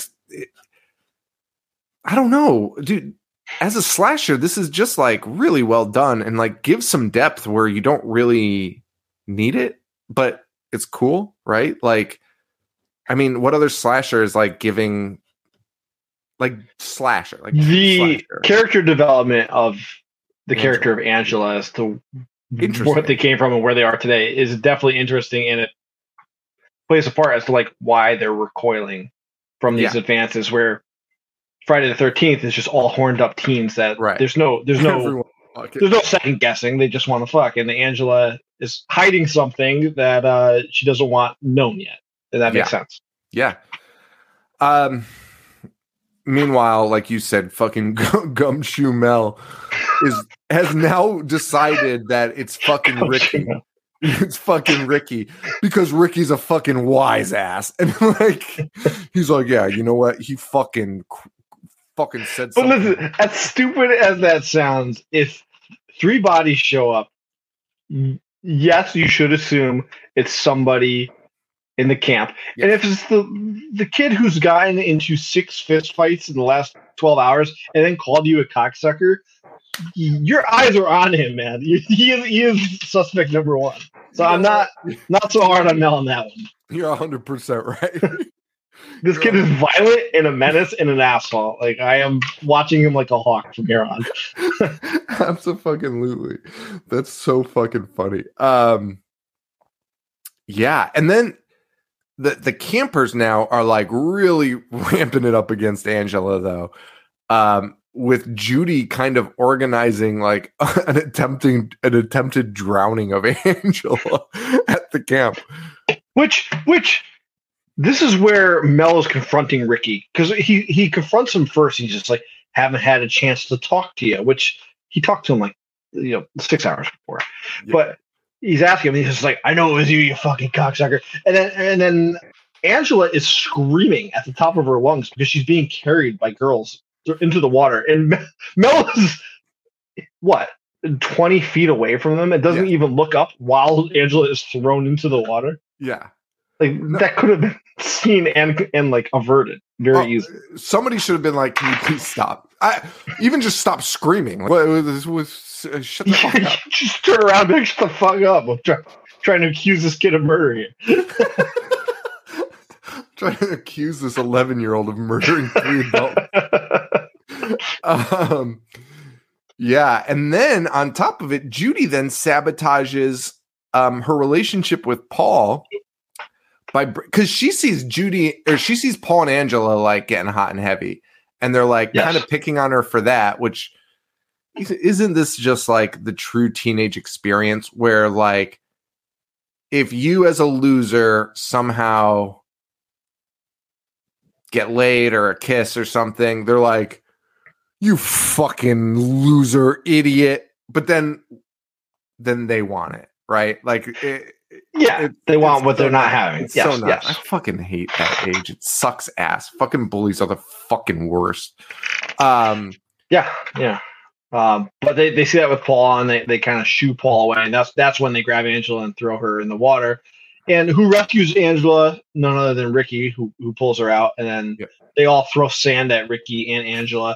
And Ricky, again, true to the red herring rule, Ricky's like, I'll fucking kill all of them. Like, we're gonna have our revenge. I fucking love it. And then meanwhile, while that's happening, Judy lures Paul away into the woods and kind of uses the whole Angela won't put out thing as a thing to be like, Paul, I'll kiss you and I'll fucking whatever. And Paul takes her advances. Yep. Paul kind of sucks. I'll be honest. Paul's not the greatest, but just prepubescent kid. That's true. Not perfect. You gotta live and learn. While that's going on, one of the counselors is like, hey, Mel, can I meet you at your house tonight? Most unbelievable fucking shit I've ever seen in my fucking life. No one would fuck Mel. Let alone that's Meg, right? That's the girl before that. Yes. Was like Meg. Wait, is she the one who wants Angela to talk to her and is just like, why are you not answering me? And then just beats the shit out of her. Yeah, like seems like she might be the sympathetic one, and then is like, you fucking annoying idiot. Shut up. As soon as like she doesn't say one thing, and she's like, "Oh, Jesus fucking Christ, I'll kill you." Fucking mental. Yeah. So, dude, meeting Mel, the most unbelievable in this entire movie. Is the most unbelievable thing. Absolutely, dude. And she's like, "Are you still?" Mel's face looks like he's in a body melt film. The lips are hanging down his chin. Rest in peace. He looks like fucking shit, and she's like, "Is the offer still on the table for me to come over?" Meg, come the fuck on. What are these guys doing? Like, fucking. I mean, it's a fair question if you're like, are you planning on dying tonight, or are you available for dinner? But yeah, no, this dude is hideous. Is hideous. But Meg never shows up to meet with the owner, so he goes to investigate. And what does he find? Dead Meg in a shower. Yeah, and that stabbing scene was pretty cool. She gets stabbed from behind in the shower. It's really cool. I guess she was showering in paper walls, but no tile or anything. And the wound is cool, and the body again looks fucking dead. Looks like a dead fucking body. It's weird. Yeah. So far, all of these kills, there hasn't been a single kill where you're like, oh, okay, no, they've all been pretty good. And Mel sees the body, and instead of like mourning, is like, that little fucking shit. I'm gonna kill Ricky. And like that's what he does. He leaves to go kill Ricky. Like he's gonna go fucking kill Ricky. Yeah. And it's also the same night as a social. There's a camp social where everyone's supposed to be. There's a camp social. Judy doesn't go to the social. Judy stays back. Yeah, she's got a guy over. Yeah, well, that's not who comes over, baby. Well, the guy's under the bed, but then Mel shows up. He's like, "Where is Meg?" And Judy's like, "I don't know." But there's Killer POV enters that room also. Yeah, because that guy's like, I'm actually gonna get out of here, and Judy's real pissed. She's real fucking pissed. And also, that guy's 100% right. You just fucking leave in that moment. You just fucking yes, I agree. And he leaves, and the Killer POV. Well, I'm sorry. Thinking of that, you're in a girl's room. The owner knocks on the door, so you have to hide under the bed. And the owner comes in. And he's like, "Hey, where's your friend who's also really young? She was supposed to meet me." And your friend, like Judy, being like, "I don't know where she is." And Mel and the owner is like, "Well, I gotta find her. Like, she's supposed to be in my room." I would immediately leave. Like, this whole place is weird, and that guy's a creep, and the entire mood is ruined. Yeah, and actually, it's actually interesting because he asks multiple people about where Meg is, but like before he finds the body, and Meg, like he does it at the social, like in front of like a few counselors, and like again, like this is a teenage girl, and like Mel is like dressed up, he's got his fucking jacket on, he's like, "Hey, where's Meg? We're supposed to go out," and it's like they kind of give a look like to be like, "Ooh, that's weird," but not like, what the fuck? Yeah. Like, is Meg fucking that guy? No, is Meg fucking that skin suit over there? Like, that's fucking nuts. Fucking insane. I don't even know if I'd be like, that's fucking illegal and fucked up. I think I'd just first be like, whoa, wait, the fuck? Somebody is fucking Mel? Somebody's approaching Mel for this shit? Yeah. And then, so Judy's in bed. Yep. And we see the Killer POV come in. This death scene is the only off. Well, yeah, it's like kind of off. It's off. It's left to the imagination. We'll call it off screen. But somehow, man, it's fucking insane and great.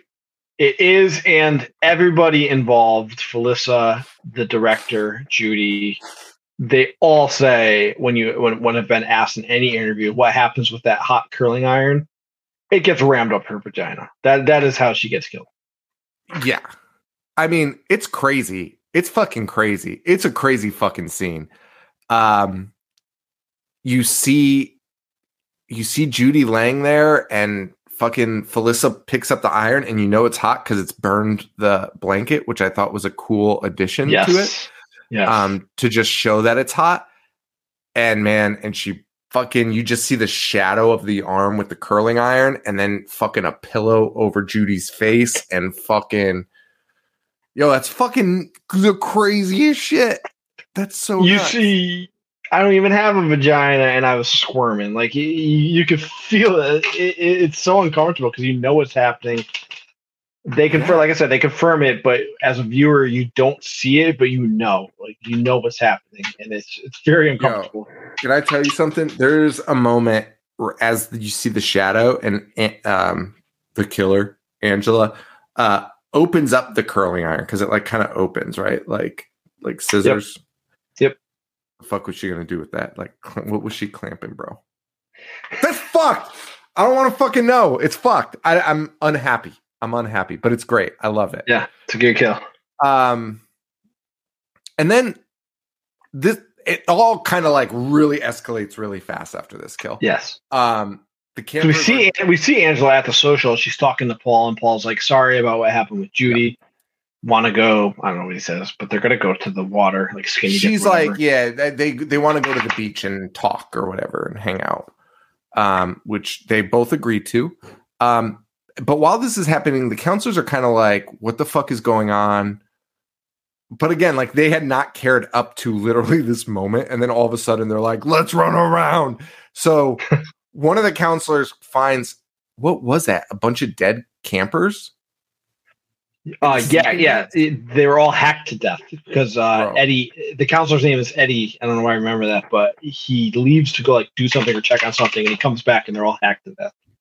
That's fucking crazy. Yep. Because those were campers. They were campers. They were like little kids. There's like a scene right before that where it's like, "Hey, Eddie, I want to go sleep inside now." And you're like, "Oh, okay." Like it's a weird throwaway scene. And then it's probably to remind you that that's exactly what happened. Miller just murdered these kids. Yeah, that was nuts. Then we see Mel on the rampage because he remembers that scene where Angela was thrown in the water. Ricky being like, "I will kill everybody that was involved in this," and Meg was one of them. So now that's all the evidence that Mel needs. And my favorite piece of all of the red herring here is Ricky shows up to the social, and the guy at the door is like, "Hey, Ricky, it's over. Like, what are you doing? Where have you been?" And Ricky's like, "I was sleeping. We've just seen all these people murdered." And the guy's like, "Well, it's over. I don't know what to tell you." And Ricky's like, "Come on, just let me in. I'm starving. Like, I need something. I haven't eaten all day. I've been busy, blah, blah, blah." There's no alibi for Ricky right now. Like, why would we not think he's the killer at this point? No, it's fucking crazy. It's wild. And Ricky fits the profile. Mel chases him into the woods. And according to some people, beats him to death. According to some people, Mel takes an arrow to the throat. Yes. Well, he kicks the shit out of Ricky first. Yes. Ricky's unconscious. Ricky might.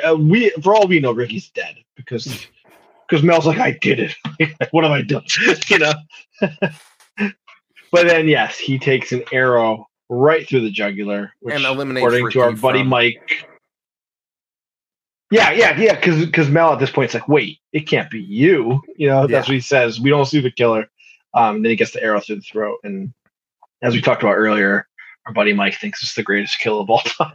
Hey, it's hard to argue. It looks great. I mean, I'll be honest. The effects are good. I liked probably every other kill more than this one. This one's. I was being nice with respect to our buddy Mike. This seemed like the blandest one of the movie, but it's a straightforward kill. But the arrow through the jugular does look great. It looks clean. There's nothing that makes you think it looks amazing. And I would say Mel's reaction to the killer is the best one in the movie. Yes. Just his being like, "Get the fuck out of here!" Like, yes, because as a character, you can see the gears moving in his head, and he's like, "Wait, I just killed this kid because I thought he was the murderer, but it's you. Well, how is that? How is that possible?" Exactly. It's great. Exactly. Yeah, it's really good. So again, Paul and Angela go out to the beach, and the remaining counselors are kind of like, "Where the fuck are they?"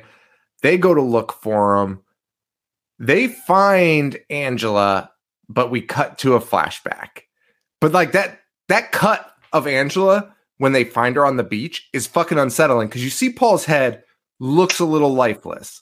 Looks in Angela's lap. Yep. In Angela's lap. Doesn't look great for him. And Angela has no shirt on. Yes. You just see her back though. So it's and before the flashback flashback and before this scene, I just want to highlight one more time. Our man Officer Frank shows up again with the shittiest fake mustache that you've ever seen. He walks in, finds the carnage of I believe Meg or whoever it is, might be Judy. And that's when he walks out and he's just like, don't go in there, which it's a crime scene. Of course not. But the director decides to just ban onto his fake mustache for way too long. It's wild. It's fucking absolutely insane. But we cut to the flashback, which for whatever reason Joe wanted to talk about at the top of the movie.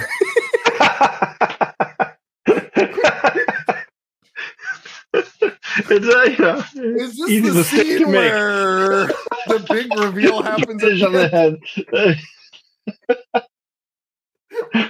Literally the final scene. The big reveal. Pretty sure this happens here. That's funny. We cut to the flashback. Angela with the bandaged head. Well, no. Peter with a bandaged head, talking to Aunt whatever her name is, Martha. And dude, imagine if Angela and fucking Ricky were like, Martha. He's like, why'd you say that name? My mom's Martha.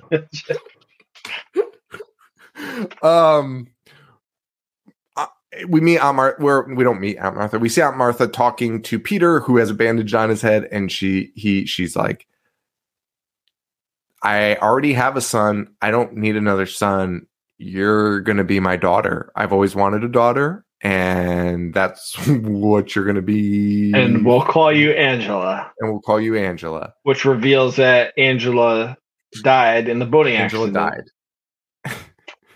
That's actually a more fucked up layer to this that I actually didn't even think about to now, which is that not only is his sex being told it's changing, yes, but he's assuming the identity of his dead fucking sister, who he seemed pretty close with. That is they were tight. That is the most fucked up situation. That's so fucked. I actually never thought about that aspect of her naming her after the dead sister. That's so fucking nuts. Like, no wonder she's murdering people. Yeah. Because here, be your dead sister moving forward. Oh man. And also kind of like shit talks to dad a little bit. She shit talks to dad a little bit. And she's like just straight up like, it's because I want it that way. Like there's no like deeper thing. It's she's just like, she wanted a girl and she already has a boy. Yeah. So. Cut back to Angela. Martha was like a terrible human being. Like it's like one of the most diabolic shit. Right? She's like the nurse from One Flew Over the Cuckoo's Nest. Nurse right? Ratched, Yeah, Nurse Ratched. She's like not the main character, but like the fucking worst thing in the movie. Like the fucking worst part of the movie. And yeah, so we cut back to the camp. Right where we left off with Angela, but she stands up, fucking turns around, and we get the big reveal of Paul's severed head is on the ground. Yes. And Angela is holding a like hunting knife in her hand and has that disgusting face and is just making that honestly inhuman noise. Wow. And it's a full body shot. She's completely naked. She has a fucking dick, which we know that she's Peter, or she was Peter. And I love the counselor narrating. It's a boy. It's like, we know, guy. We fucking see.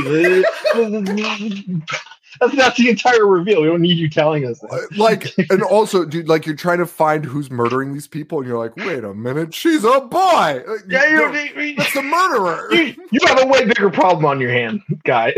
There's just severed kid's head on the sand. What are you talking about? Also, she's not apprehended. There's a weapon in her hand. This is the most life-changing, terrifying thing you'll ever see in your life.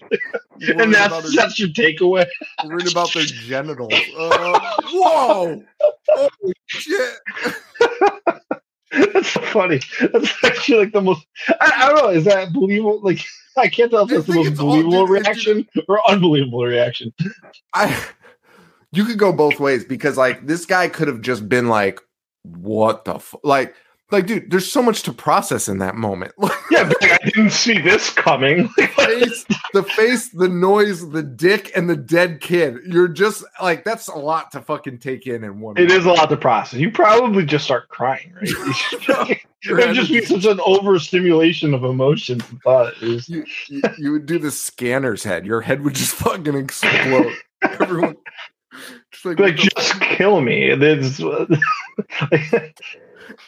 Like there's not enough therapy for this. God, she's a boy. That's what he says. Oh, and that's it. That's how it ends, man. It fucking ends with a freeze frame of Angela's fucking face, man. Imagine seeing that in the theater for the first time. Which is honestly, I'm sorry to harp back on it, but this is why I disagree with Felissa being like, this is like for the trans movement. The guy is screaming, "Yeah, God, she's a boy!" Like it's No, I know, and I've been actually thinking about it, but again, it feels weird to talk about because it's not our fucking realm. Or our I think my original. Anybody who can relate to it and feels comfortable talking about it, let us know your thoughts on it. Absolutely. Yeah. You shoot us an email or DM. But like also, Angela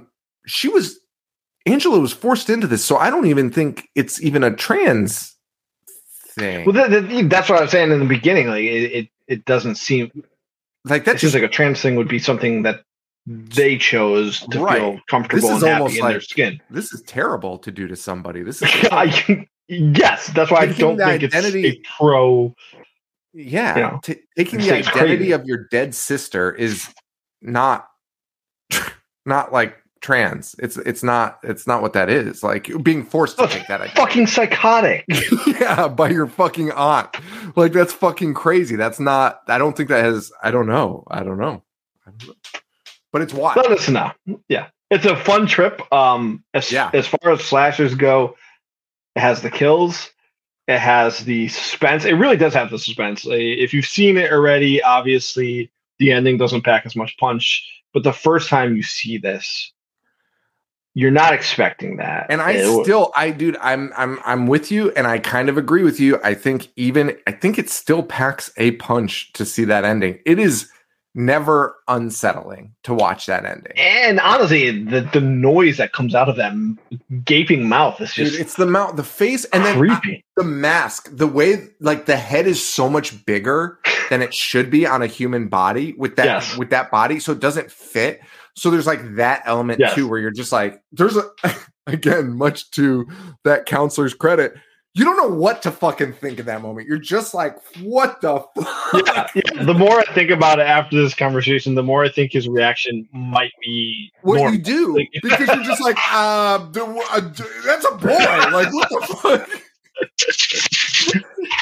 What are we doing here? What are we talking about?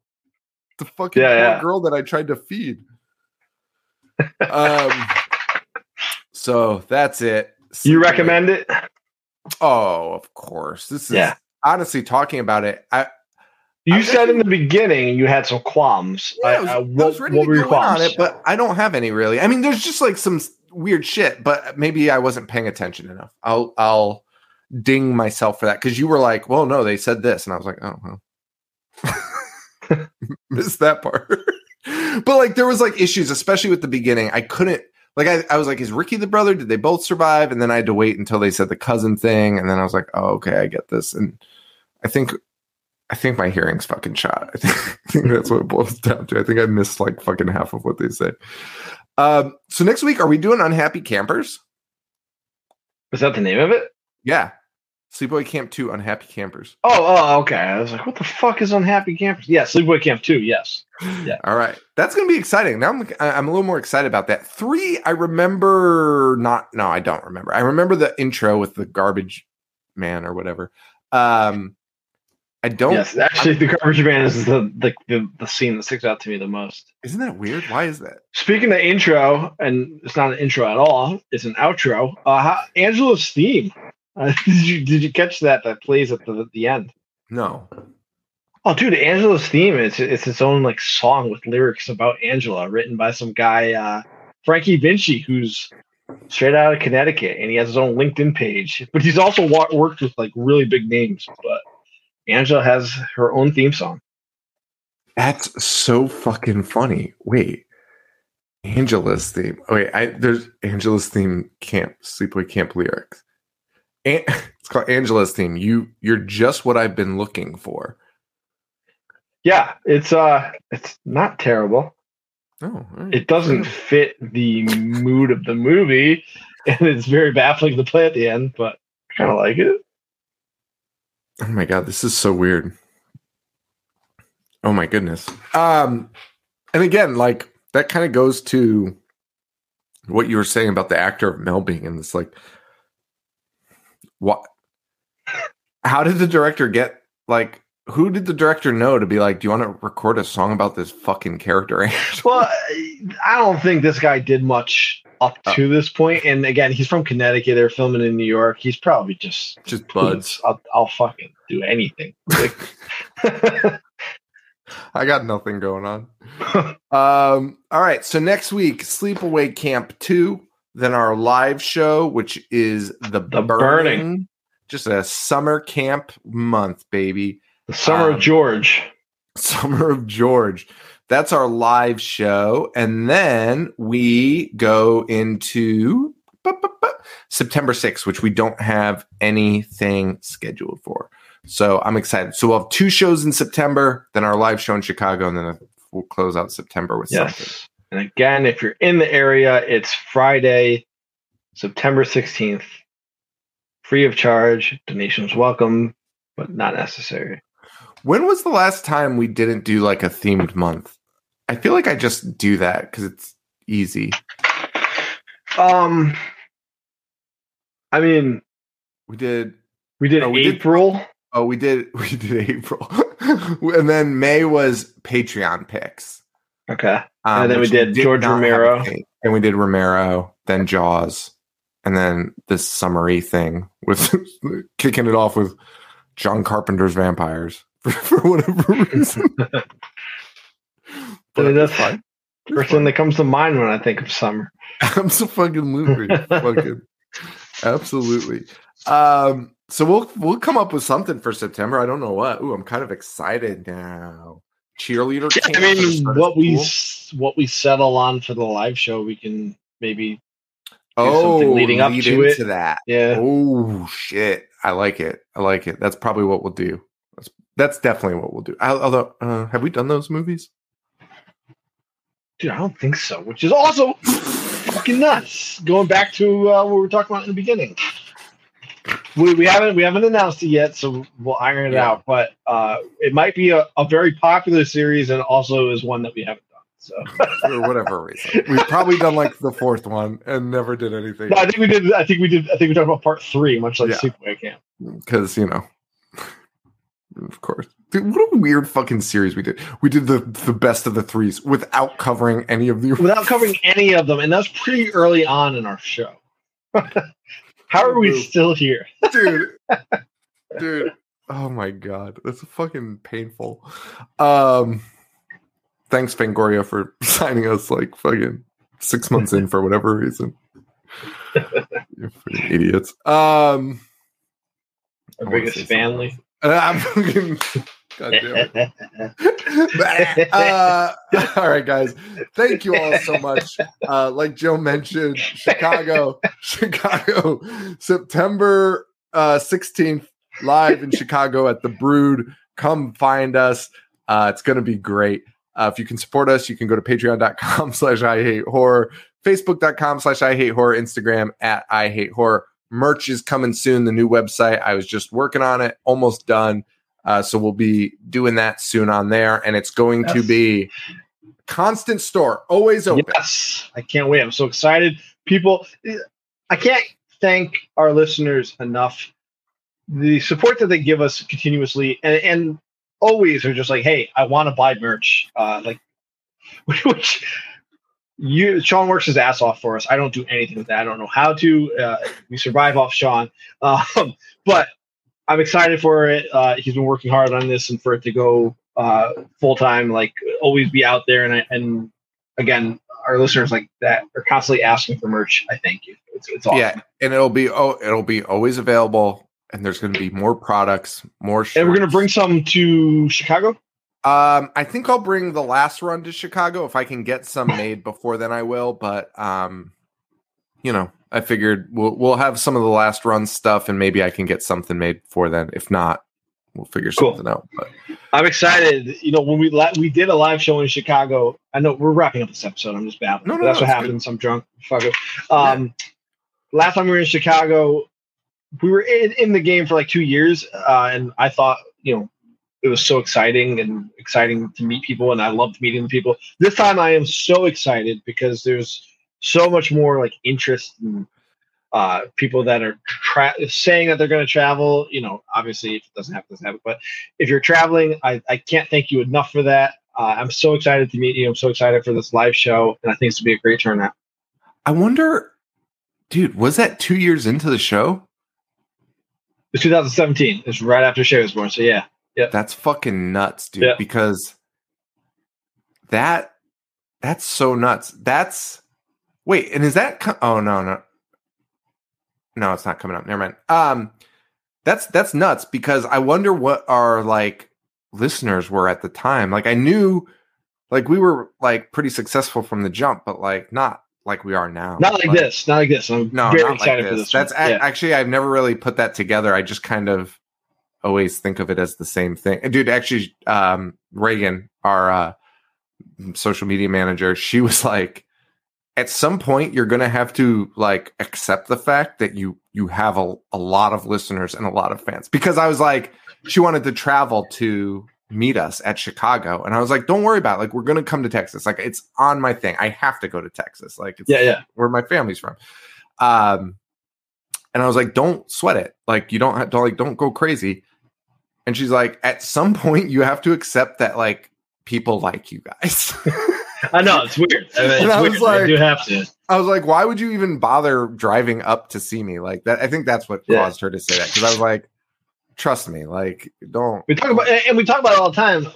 We have more listeners than we have social media followers. There's so many like established people that listen to us, but they don't follow us or acknowledge us because all we do is shit on people that they have to work with regularly, which I love. And like, shout out to the bands that like view our stories and like it, but won't follow us or anything. I fucking love that shit. It's fucking weird, dude. It's fucking weird. And I told Joe recently this story about like a very established company, and they all fucking listen to us. Not a single one of them follows us, or the site follows us. And I don't blame you for at all. You gotta we're the fucking what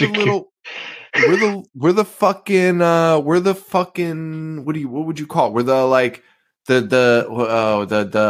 little engine that could. No, I mean, for whatever reason that was also in my head. I don't know why. Joe, that was legitimately what I was thinking, and I was like, that's not what I'm thinking about. We're the guilty pleasure. We're the guilty pleasure. We're the guilty pleasure. Yeah. No one wants to admit they listen to us if you're like deep in that community. Like, you can't. You those guys that just shit on everything we love. All right, guys. Facebook.com/IHateHorror, Instagram @IHateHorror. Joe, Riot Fest, September 18th. Let's open up that pit for the Misfits. And it's the 17th. Boognish 1985. 17th. No, well, the 16th is the fucking show. That's your opinion, man. Boognish 1985. Guys, thank you all so much. Love you all. For Joe, it is the 17th. You win this right. Stay weird. Thank you. Adios. I dissect movies all fucking day. I wanna play. I'm gonna watch what I'm not supposed to watch. A fucking zombie getting sliced and diced. The monster.